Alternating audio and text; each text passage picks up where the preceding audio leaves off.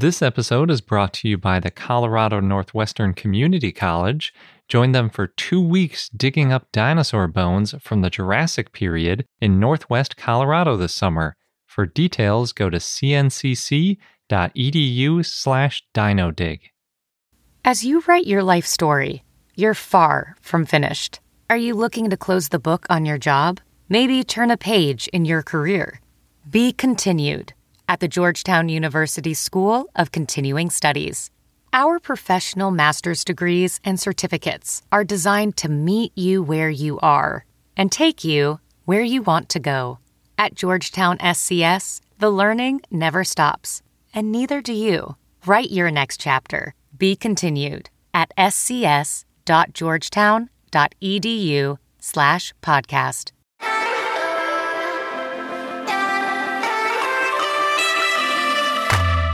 Hello and welcome to I Know Dino. I'm Garrett.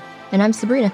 This week, in our 282nd episode, we have a bunch of news, including a new raptor from New Mexico and some new dinosaur decorations. And we have Dinosaur of the Day, Archovinator. But before we get into all of that, we want to thank some of our patrons who have already joined and will be getting some art as long as their address is correct in Patreon when we reach 160 patrons. And this week, we'd like to thank Scotty, Megan Dixon, Kessler, Rhinosaurus, Morgan Eklov, Risa, Kelly, Manda, Laurasaurus, Timmy, James Pasco, Gabe, TRX Dinosaurs, and Michael. Yay, thank you so much. We really appreciate you and our dinosaur enthusiast community, especially in these last few weeks. And also, we'll be releasing some lesson plans, dinosaur-themed, of course, very soon for different age groups. They're already done. There's 16 of them. There's just one last technical hurdle I need to figure out, so stay tuned. That'll be coming soon. Yeah, that's going to be for everybody in the world who wants it. Yeah, so teachers, educators, if you want to keep your kids busy and learning science and critical thinking, then this place is for you. And we're mentioning it now because it's really patrons that make this possible, because we had to buy some new web extensions and things to get it working on our website, and we couldn't afford to do all these cool things without the support of our patrons. So we really appreciate you. Yeah, thank you. Jumping into the news, our first new article is about a brand new dinosaur, a new raptor, also known as Dromaeosaur. Ooh, is this the warrior raptor? It is. I'm surprised you already knew about it. It was in all the headlines. I don't see any dinosaur headlines anymore. Good thing we work together. That's true. So this article was published in Scientific Reports and written by Stephen Jasinski and others. And in it, like I said, they describe a new raptor. It's from the latest Cretaceous, also known as the Maastrichtian, which is, in this case, somewhere between 66 and 70 million years old. There are different, if you go by, I think, the radiometric dating, it's really close to the end of the dinosaurs. It was like 66.5 million years ago. But some other things about where it was found make it seem like maybe it's closer to 70 million years old, which wouldn't be quite as close to the extinction. But in terms of dinosaurs, either way, it's pretty late. So this dinosaur may have been alive. Not this individual, but this species may have been alive when dinosaurs went extinct. It's named Dinaeobellator, and it was found in San Juan Basin, New Mexico. That's a little bit to the east of the Navajo Nation, I think. From looking at the map, it's a little bit unclear where exactly the boundary is, but I think it's a little bit to the east of it. And that's partly because they didn't give the exact location, because sometimes they restrict that so that other people don't go in and pillage the site, I guess. If there's any kind of poaching or vandalism, that kind of thing. Yeah, exactly. Either way, it's not too far away from where so many of the Triassic Coelophysis individuals were found over the last several decades, which it was kind of surprising to me because I didn't realize that there was a Cretaceous formation so close to a Triassic one. They're like 150 million years apart. It's crazy. So close and yet so far. Yeah. We do have a couple of other late Cretaceous raptors known in North America. We've got Achiroraptor and Dakotaraptor, which are from the Hell Creek Formation, but that's way up in Montana and South Dakota, whereas Dinaeobellator obviously is in New Mexico, very far away, sort of similar east-west wise, but pretty far south. but it should have all been in Laramidia at the time. The full name of the new raptor is Dineobellator nodohesperus, and Dineobellator comes from Dine, which is the Navajo word for the Navajo people, and Bellator, which is the Latin word for warrior. So it kind of translates to Navajo warrior. Ah, yeah. There's that warrior dinosaur. Yeah. They left out the Navajo part in the title you read, I guess. And then the species name Nodohesperus comes from Nodo, which is Greek for southern, and Hesper, which is Greek for western. So we've got Greek, Latin, and Navajo going on. Beautiful. In the different names. Yeah. And they called it Southwestern because it's from the American Southwest. And then they have a little footnote basically that's like Hesperus also refers to the Greek god of the evening star, but that's not really the reason they named it that. They describe Dineobellator as a mid-sized raptor, which in their approximation is similar in size to Velociraptor, but that seems weird because Velociraptor I always think of as tiny, but I guess for a raptor, it's mid-sized. There are small, I mean, we got microraptors, Yep. I guess, so if you're including that group, then it is mid-sized. But if you compare it like pound for pound, in the tens to maybe 100 pound versus something like Dakota Raptor, which is like 1,000, 2,000 pounds, then it seems really small. Also, based on the skeletal drawing that they have in the paper, it seems to be a little bit bigger than Velociraptor by the scale bar, which is in there, which I know Scott Hartman told us is like not the most accurate thing to go by, but if you use it because it's the best I could do, it's about 3 meters or 10 feet long and about 1 meter or 3 feet tall, which is maybe 50% bigger than Velociraptor as it's usually depicted. Obviously, a lot of that length is tail, so it could be longer with feathers if they were on there, or shorter if it didn't have as many tail vertebrae, because that can really impact things dramatically. And it probably weighed roughly, very roughly, like ballpark of 100 pounds, I would say, because Velociraptor is usually like 20 to 50 estimates, and then this one's like 50% bigger, so roughly 100 pounds. Mid-sized. It would be terrifying in real life, that's for sure. Mm-hmm. The holotype has a smattering of about 20 puzzle pieces of bones. And it really is. It's like just random puzzle pieces. They're from all over the body. They go from almost the tip of the head to like one of the last vertebrae in the tail, and then all over the place in between. They don't have a single full limb. It's all just these little pieces all over the place. It's pretty crazy. So they have small pieces from the skull, which include a partial brain case. They have some of the sharp serrated teeth. They have part of its arm and a finger claw. They have both femora, or at least parts of them. They have pieces of the feet and a toe claw, although it's not the exciting curved toe claw. They also have a rib and then a few tail vertebrae, including the one that's the closest to the hips and then one that's nearly at the end. I have no idea how this thing went through taphonomy to get just those random bone bits preserved. It seems just too crazy. A lot happened. Something smashed it to bits and then scattered it, and somehow it ended up getting fossilized. But fortunately, the pieces that they've recovered are complete enough to be useful for comparing to some other raptors. And by doing so, they found out that the forelimb bones seem to show a higher grip strength than other raptors.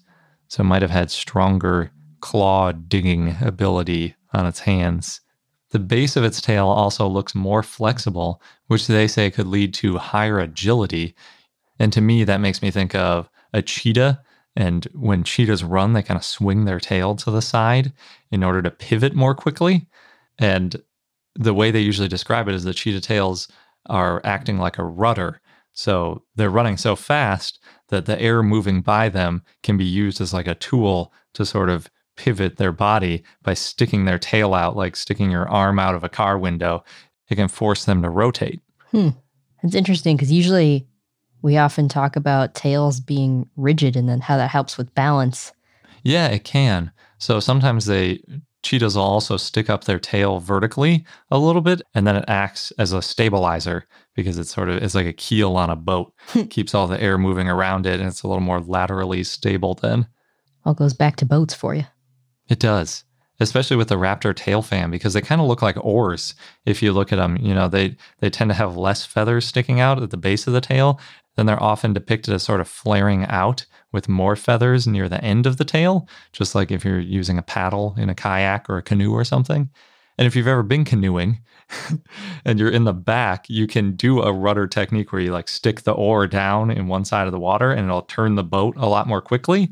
So that's basically the same thing that maybe this raptor could have done if it had this oar-like tail with this feather fan at the end of it. It could stick it up in the air and then it could pivot a lot more quickly. So if it's chasing something and it changes direction suddenly, it can stick out this oar tail and swing around so that it can stay on top of it. It's a very valuable tail. Yeah, it'd be super cool.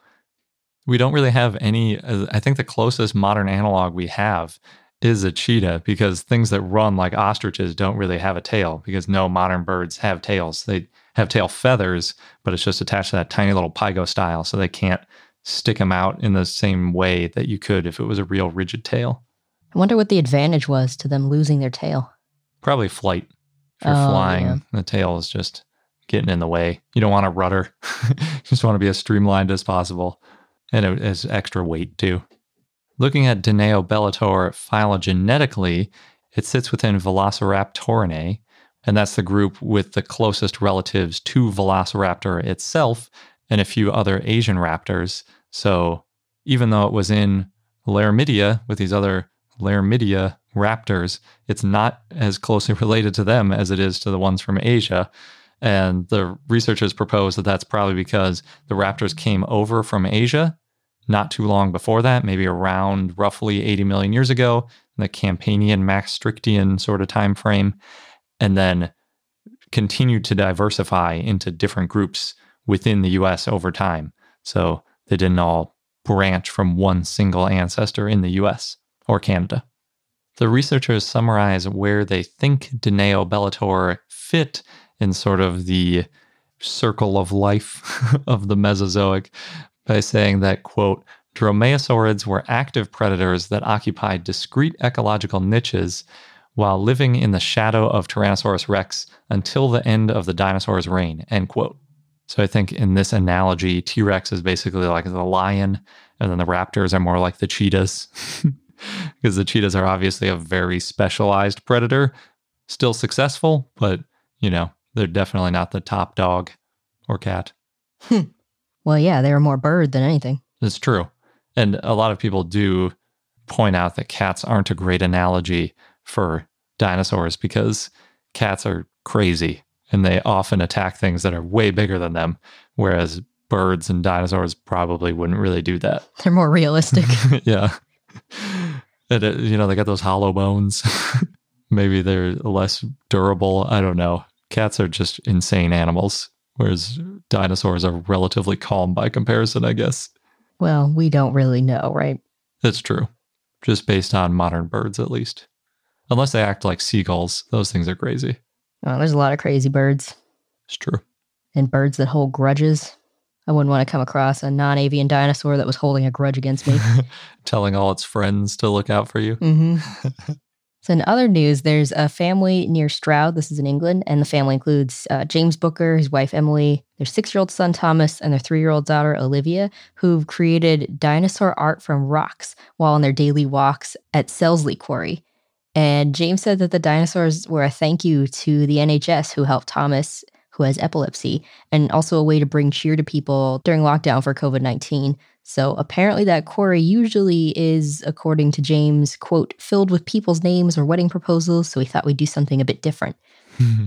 And they started with Triceratops, and then Emily challenged James, like, okay, let's make a bigger one, a T-Rex. So they made T-Rex. It also looks like they've made a Brontosaurus or some sort of sauropod near a tree, and then Baryonyx or Spinosaurus. It's hard to tell for sure which one it's supposed to be, but it's got a bit of a sail on the back, and a pterosaur. And they all look really large. I have no idea how large they are, but much bigger than the people who made them. I'm guessing these are like 2D sort of laid down rocks, like you're signaling an airplane in the sky sort of proportion. Exactly. Flat. Very cool. Looks mosaic-y. If they want to kick it up a notch, they got to start piling them vertically. Oh, gosh. Making it more of a sculpture. I think I just want them to keep building what they're building. Yeah. Curious to see how far this will go. By the time the shelter in place is done, all of the wedding proposals and names will be gone and it'll be nothing but dinosaurs. And last, we got some news about Jurassic World 3, Jurassic World Dominion, as it's now known. So Colin Trevorrow, who's directing the film, posted a behind-the-scenes photo of the set, and it shows Isabella Sermon, who plays Maisie Lockwood, in the snow. And that might mean that the movie will have dinosaurs in the snow. That'd be fun. That would be. Maybe they'll bring in some Cryolophosaurus or something. Ooh, yeah. That'd be fun. We'll see.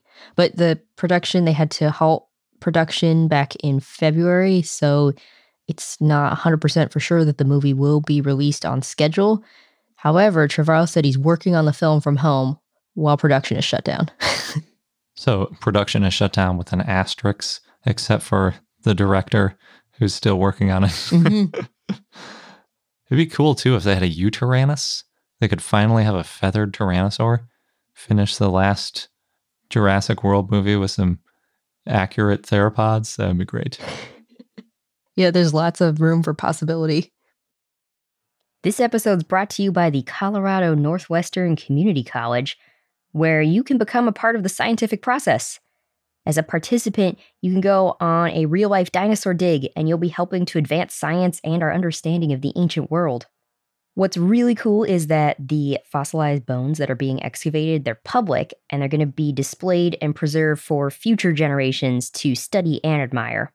Yeah, we've mentioned how that's a really important part of the scientific process, not just getting them out and describing them once, but keeping them and preserving them so that future questions and future scientists can take a look at those bones to answer new questions and validate results.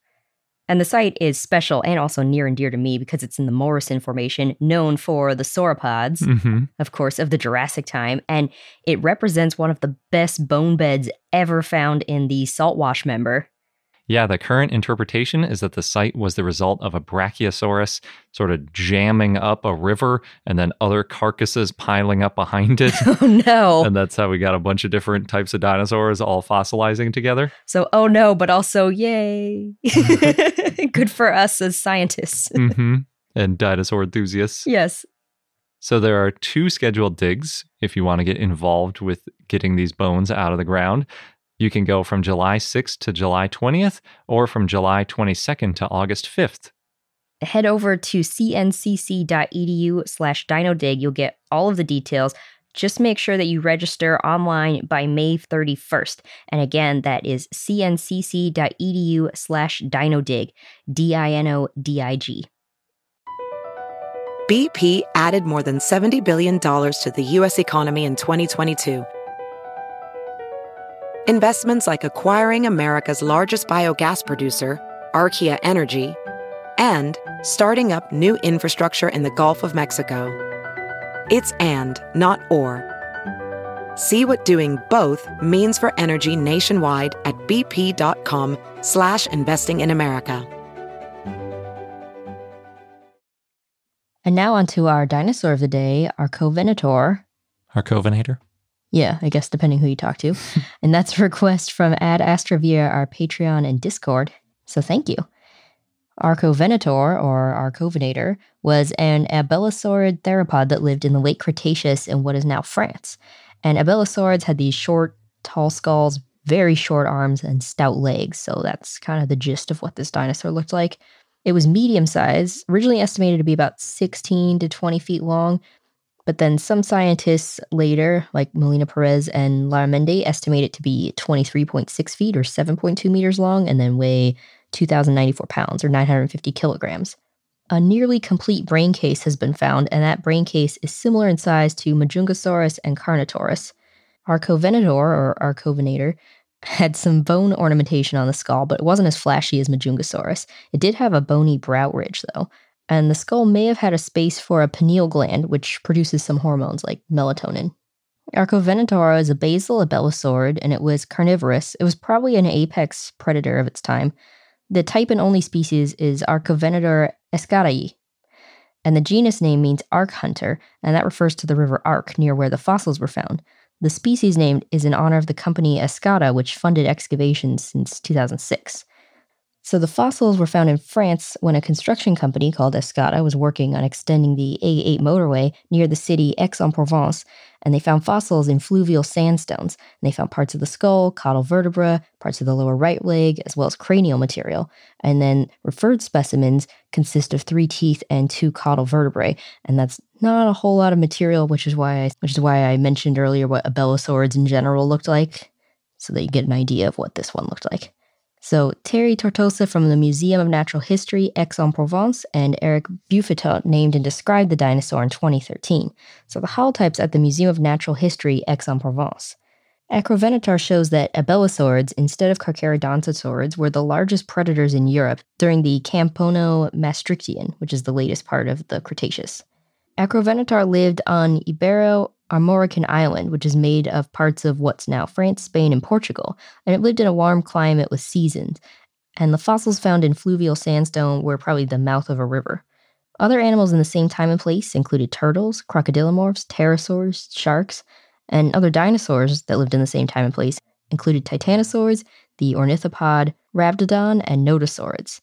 A phylogenetic analysis showed that Archovenator is more closely related to abelosaurs found in India and Madagascar than Southern American abelosaurids. Genosaurus, Pteroscosaurus, and other late Cretaceous discoveries were identified as basal abelosaurids. The discovery of Archovenator helps show that, according to the paper, quote, Europe and Africa may have played a major role in abelosaur dispersal, which apparently involved crossing marine barriers, end quote. And that means that South America did not play as major of a role. So according to Tortosa and others, there's 3 main dispersal models to explain the distribution in the Cretaceous of Gondwanian non-marine vertebrates, and that includes abelosaurids. And the first is the Pan-Gondwana model, where, quote, a common fauna was distributed on all the Gondwanan landmasses during the early Cretaceous before the severing of Africa from all the other southern continents during a relatively brief interval at the beginning of the late Cretaceous, end quote. And then the other model is the Africa First model, where, quote, Africa separated first from other Gondwanan landmasses, while terrestrial dispersal routes between South America, Antarctica, and Indo-Madagascar remained effective until a gradual breakup during the late Cretaceous, end quote. The problem with these first 2 models, though, is that it doesn't take into account animals from Europe, and abelosaurids such as Genosaurus were in Europe, according to the authors, quote, before the total dislocation of Gondwana. End quote. So there's also a lot of similarities between Archovenator and relatives and abelosaurids in Africa, Madagascar, and India, and the origin of abelosauroids was thought to be at the latest in the early Middle Jurassic in Pangaea. So the third model is the Euro-Gondwana model, and that includes something called Atlantogaea, where Africa and Europe and Gondwana had biotic interchanges, basically the fauna migrating, even after Gondwana broke up. So the discovery of Archovenator helps show this Atlantogean idea and the interchanges between Europe and Madagascar and India. So Archovenator is, according to the paper, quote, the first direct link between European forms, the primitive African taxa, and the derived Indo-Madagascan abelosaurids, end quote. There are a lot of similar papers talking about how South America and Africa were linked longer than other places, and it's really messy. Oh, yeah. It seems like the most likely thing is that periodically different land masses connected and disconnected, and so it wasn't as simple as this disconnected first and completely and never reconnected again, and then this disconnected completely, and so on. Is probably much more messy than that. Right. And while that was happening, animals were always moving around. Yep. And some of them could probably swim a little bit, yeah, which makes it even more difficult to see. And our fun fact of the day is based on a question I had with all this COVID-19 stuff just constantly bombarding us. And that's, what was the first dinosaur to get a virus? And by extension, do we know when the first virus evolved, period? Because at least if viruses were around in the Mesozoic, then you could know that potentially a dinosaur could have gotten a virus. That seems like a hard topic to find the answer to. It was incredibly difficult, and I spent about a day on it and still didn't get all the answers. But I'm going to summarize what I did find because I think there's a lot of interesting stuff. So dinosaurs were and still are susceptible to viruses. Still are, meaning birds. Yes, exactly. As a side note, though, it's unclear whether viruses are even living things. The computer analogy, I think, is pretty perfect. Viruses, just like their computer homonym, are random bits of code, basically DNA or RNA, that hijack systems to replicate. And that's basically their whole function. They don't do anything outside of these host organisms ever. So they're not like other parasites you might think of that sort of involve another animal in their life cycle. They only do anything when they're in another organism. Weird. So that's why some people don't define it as a living thing, because it literally only does anything by interacting with another cell. But then some people say, well, it's doing something. It's affecting that other living thing, so that makes it a living thing. And it can even get into your genetic code too. So at the very least, it's a handy way to do horizontal gene transfer. And what that is it's like, basically when a virus jumps across species, it can take a piece of genetic code from one species and insert it into the other species. And that can be really useful over geological time in terms of evolution, because you can end up with new code that you wouldn't have been able to get otherwise. But obviously, viruses also do a lot of bad things. Most notable for current dinosaur viruses is influenza, or as common parlance would put it, bird flu. Bad birds. Yeah. Usually when people say bird flu, they're talking about H5N1 bird flu, which is a very specific strain. But according to the CDC, aquatic birds all over the world frequently catch different strains of bird flu, and that includes gulls and waterfowl, which again is ducks, geese, and swans among their relatives. But it doesn't usually affect them that much. So just like the flu in humans, in a typical year, the flu symptoms are not severe in most people, and you get a fever, and then after a few weeks, you're kind of back to normal. Although obviously some years are a lot worse, and there can be a lot of deaths. But in general, it's not a huge pandemic crisis. Same kind of thing in birds. They have their own flu seasons. They're all giving it to each other when they migrate. They run into each other, or sometimes they migrate and they run into poultry, or they run into people's pet birds. And then they can actually spread their aquatic bird flu into poultry. And then obviously they have a lot more contact with people in that situation.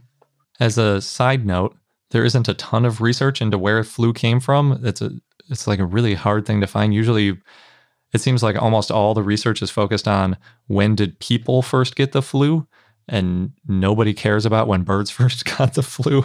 If you search for that, you just find when did birds first give the flu to people. But from what I can tell, it seems that the consensus is the flu probably evolved in dinosaurs or birds, and then eventually some of the strains were passed on to pigs and then people. So we should blame the dinosaurs. Maybe. Or you could blame the pigs or some other mammal, because it turns out it's really hard to catch a flu strain directly from a bird. It usually goes through a mammal intermediary that is susceptible to bird flu, and then also is close enough in virology passing on ability to us that, we can end up catching it from them. And as an example of that, there was a bird flu strain in 2015 in the United States in which we ended up killing 43 million birds, either because they had the disease or because they were near other birds that had it and we were trying to prevent the spread. And that was an H5N2 strain, and not a single human case was reported among tens of millions of birds across multiple US states. And those were birds in the Midwest. Yes. So as a result, we're not really worried about H5N2, but H5N1, which is the one that people call the bird flu for shorthand most of the time, because that's a very deadly one, at least in humans. We have done a lot of preparation for it. In fact, the US government has a stockpile of vaccines for H5N1 in case there is an outbreak in people, so that we can hopefully prevent the spread of it. But like I said, I can't find any sources on when influenza evolved, just period, and even what animal it evolved in. I think it's birds based on the things I've seen. I'm wondering if maybe it's just super hard to figure out from the paleontological record, because viruses cause very similar ailments to other microorganism infections. And sometimes there's just no trace of it once the animal dies. So like if you died from a fever, you're not going to have skeletal effects. At least we don't know how to see them now. Maybe in the future somehow we'll be able to tell. But a lot of the ways that viruses affect animals just don't fossilize. And viruses themselves don't fossilize because they decay really rapidly, because they're basically just fragments of DNA. So any time scale where the DNA would break down, the virus is gone too. Just shows you how weird evolution is. It's super weird. What's their purpose? They're good at causing more mutations, which is helpful. Like, we probably wouldn't be here without viruses. So I guess that's a positive. So on to what we do know about Mesozoic dinosaurs. Is obviously much less. But there's a whole field called paleovirology, and it mostly focuses on dating viruses by estimates of mutation rates. Because like I said, they don't fossilize, and most of the evidence of viruses don't even fossilize. So what you do is you find two related viruses, and then you see how much genetic material they share in common. And then you can estimate how many mutations would be required in order to get to that sort of distance. So it's sort of like if you're testing people's DNA and then you're not sure if you're related to somebody, and you look at both of your sets of chromosomes and you see like you have, say, 10% in common, you could figure out how far back in the family tree you have to go in order to have a common ancestor. So you could say, oh, we're third cousins, it turns out. Same kind of thing with these viruses, except that you're estimating a common ancestor on the millions of years timescale rather than just generations. So based on this methodology, we've seen different virus branches which have emerged between 100 and 300 million years ago. So different sorts of virus families. There's a whole crazy family tree of viruses all over the place doing different stuff. One of the ones that a lot of people research focuses on infecting wasps and changing their behavior. That one I think was 190 million years ago. None of them that I saw were specifically about dinosaurs, unfortunately. So I don't think they've really gotten into that. Were there some on mammals? Yeah, there's a lot of research on mammals because that's more important to us, I suppose. But given the fact that we know viruses were around before the first dinosaur evolved, it's probable that most dinosaurs dealt with viruses because it's just so easy to get infected by viruses and so easy for them to spread. And we have covered dinosaur injuries in the past, which may have been caused by viral infections. It's just really hard to distinguish a viral infection from like a bacterial infection or a fungus or any of these other types of things that can cause, say, bone loss or strange bone growths or things like that. So we're not totally sure, but it's probable. And then another piece of evidence is that there's a cockroach, or cockroach, as I like to say it, from late Cretaceous amber in Myanmar, which again is controversial, and it appears to have had deformed wing virus, which still exists today, most notably in honeybees. So it's this weird virus that if they get it when they're developing, it basically means that they don't grow wings. Oh, then they probably get kicked out. They're useless. They just die of other problems because that's not the only thing that it comes with. It causes other problems in the bees. So they only live for like a day. But the wings on this cockroach look really similar. So it's really likely that it had the same thing. But that's sort of what I was talking about with how things don't fossilize that are the results of viruses, because usually bug wings don't fossilize. So you'd have no way of knowing this unless you find it in amber and you get some soft tissue preserved, and then you can see it. And then you have to know that it looks different from other bug wings. Yeah, exactly. The right person has to see it and recognize it as similar to this abnormality that happens in certain honeybees. But the fact that 100 million years ago, this bug had the thing that looks almost exactly the same as it does today, you have no idea when it could have started. It could have started 300 million years ago. It could have started with the very first flying bug. Shortly afterwards, this virus popped out of it as a random mutation. So it's so hard to tell. But viruses, like I mentioned before, aren't all bad. There's a new article that postulates that maybe mammals survived the KPG boundary better than dinosaurs because of some viral genetic material that we had inserted in our genomes due to a previous infection. Because part of the way viruses work is they insert their own genetic code into the host. And afterwards, the host is just replicating that DNA, which is basically the virus. But sometimes if the animal survives and passes on offspring, they'll have a little bit of that virus code in their DNA. And it can make it harder for viruses that are related to it in the future to attack that organism. And the bit of virus that seems to have been in these late Mesozoic mammals is closely related to some pretty nasty stuff like Ebola. And if during the KPG boundary, the animals were already stressed and dealing with, the nuclear winter basically that was happening, and there was also a virus that was spreading around, the mammals may have been better prepared to handle it because it didn't affect them as much as maybe it did birds. Super speculative though, which is why I didn't use it as a news article, because it just seems a little too far out there. It's more of a thought experiment at this point. Yeah. It's interesting though. It kind of helps to show some of the animals and how they're related, because you can see the same virus fragment in a bunch of different animals.